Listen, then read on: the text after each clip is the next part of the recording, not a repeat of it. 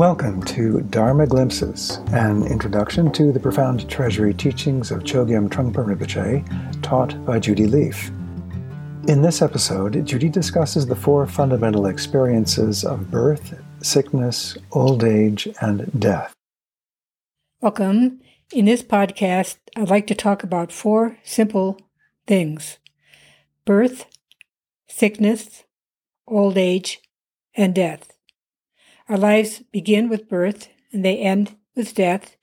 And in between, in our life, we have many experiences. Some of them are experiences of sickness, and we might experience aging if we live that long. So these are really fundamental experiences. So why talk about them? And I think the reason that it's worthwhile talking about them is that we all experience them. It's not unique, especially picked on because you happen to be dying or getting old or have a sickness. It's a shared experience, and it's also an experience that interrupts certain habits or assumptions of mind that are not that useful or helpful in our journey.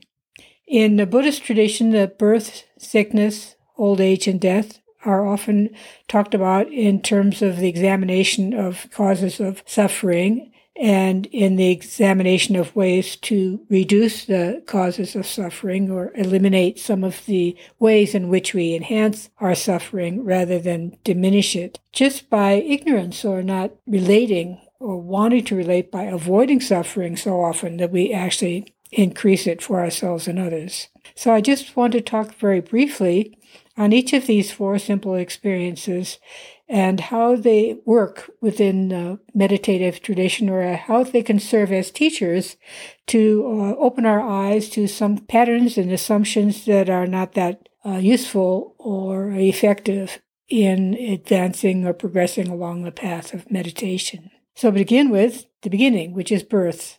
Birth in this discussion refers to literal physical birth, which is clearly marked with suffering and joy both for the mother and for the baby. There are many descriptions within the Tibetan scriptures and of Vajrayana describing the pain of birth from the viewpoint of the fetus, which is quite horrendous descriptions. But whatever you think of those, there's definitely no question that being squished and squashed and thrust into a new world is not necessarily all that pleasant to go through, but we all have done it, and here we are. But in this discussion, birth refers as well to any kind of being thrust into a new situation. And when we're thrust into a new situation, beyond our control often, or sometimes even within our control, it really challenges deep-rooted assumptions of some kind of familiar, predictable world. We like to imagine that our world will go on in a predictable way and we figure out how to navigate within it. But this first topic of birth means that sometimes we're just thrown into a new situation, and it's like throwing into the deep end of the pool. We have to figure out how to not sink and drown. Thrust into new situations, we feel vulnerable.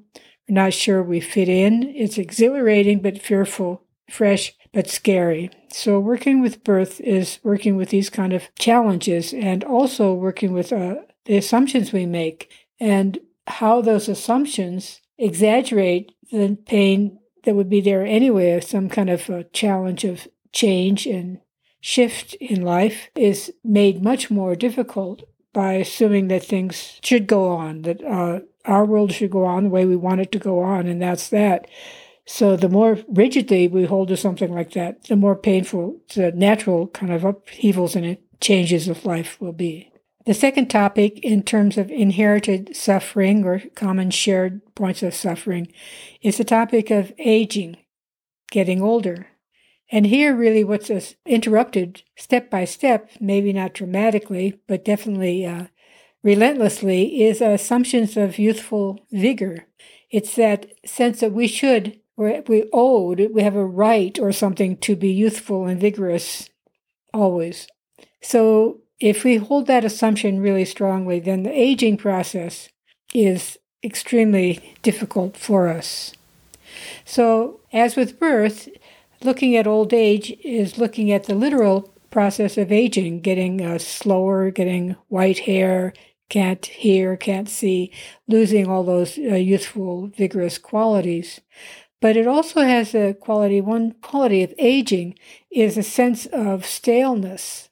And that comes up in all sorts of situations where we begin with interest and a fresh start, as in a birth, but eventually there's kind of a stale quality, a deadened quality, a been there, done that quality. We don't get the same joy from our 575th ice cream cone as we might have gotten at our very first.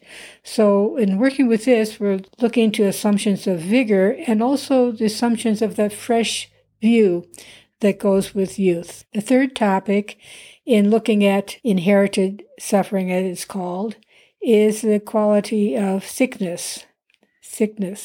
And this challenges, obviously, assumption of healthiness, that we should be healthy, that life should continue to be healthy. We should be able still to do all the things we could do when we had full health. So sickness is a experience, literal experience, and in terms of practice and meditation, a very good, strong practice is to really investigate on the spot our state of mind when we're encountering an illness or some kind of pain, a cut or a fall or whatever, broken leg. Working with our minds at those points of arising of illness, interruption of assumption of health. This also, more generally, as in the others, as a more general interpretation, is a sense of unworthiness, untrustworthy. You can't trust your body anymore. You can't trust things. They just unpredictably strike out of nowhere, and you just have to deal with it. So the assumptions of health is undermined. And then you think, when you get sick, instead of like, why me? Why not me? Everybody gets sick at some point or another. It's just part of the ups and downs of life. So one way of looking at these topics is beginning to invite in or accept the vicissitudes and ups and downs of life as to be expected and part of the practice, and not a mistake or an assault of any kind, but all worthy of enhancing our understanding of ourselves, our assumptions, and our way of going about meditative or Dharma practice and study as well. The last in this group of 4 is death. Our life begins with birth, it ends with death, and of course this refers to the literal sense of relating to our death and the reality of death, but it also relates to everything ends. Everything ends. Nothing does not end. And this interrupts some kind of assumption of eternity. We actually think things are so solid and that they'll go on, and we take things so much for granted. But the reality is nothing goes on. Nothing lasts. Death comes to everyone. Death comes to every experience. Death comes to every relationship. Death comes. So this powerful message of, you could say, a great interruption, to say the least, is this fear of the unknown, and this is the pain of wanting things we care about to last. Sometimes even if we're not happy, we want to keep that just because we want anything to last. We don't want to live on that point of continual endings, although those end points are also new beginnings. And that's held to be true even with physical death, according to the Buddhist understanding, that every ending is an opportunity, including our very last breath. So these are points to investigate, to look into our own. What is your relationship? What is our own relationship to birth, coming into unexpected, new, unfamiliar situation, old age, things waning, things weakening, things becoming stale, sickness, the sense of distrust of the unpredictable quality of things, and the finality of death, all worthy and powerful teachers and subjects of inquiry. I encourage you to look into that and your own relationship to all of this. Thank you for joining me for this glimpse of Dharma.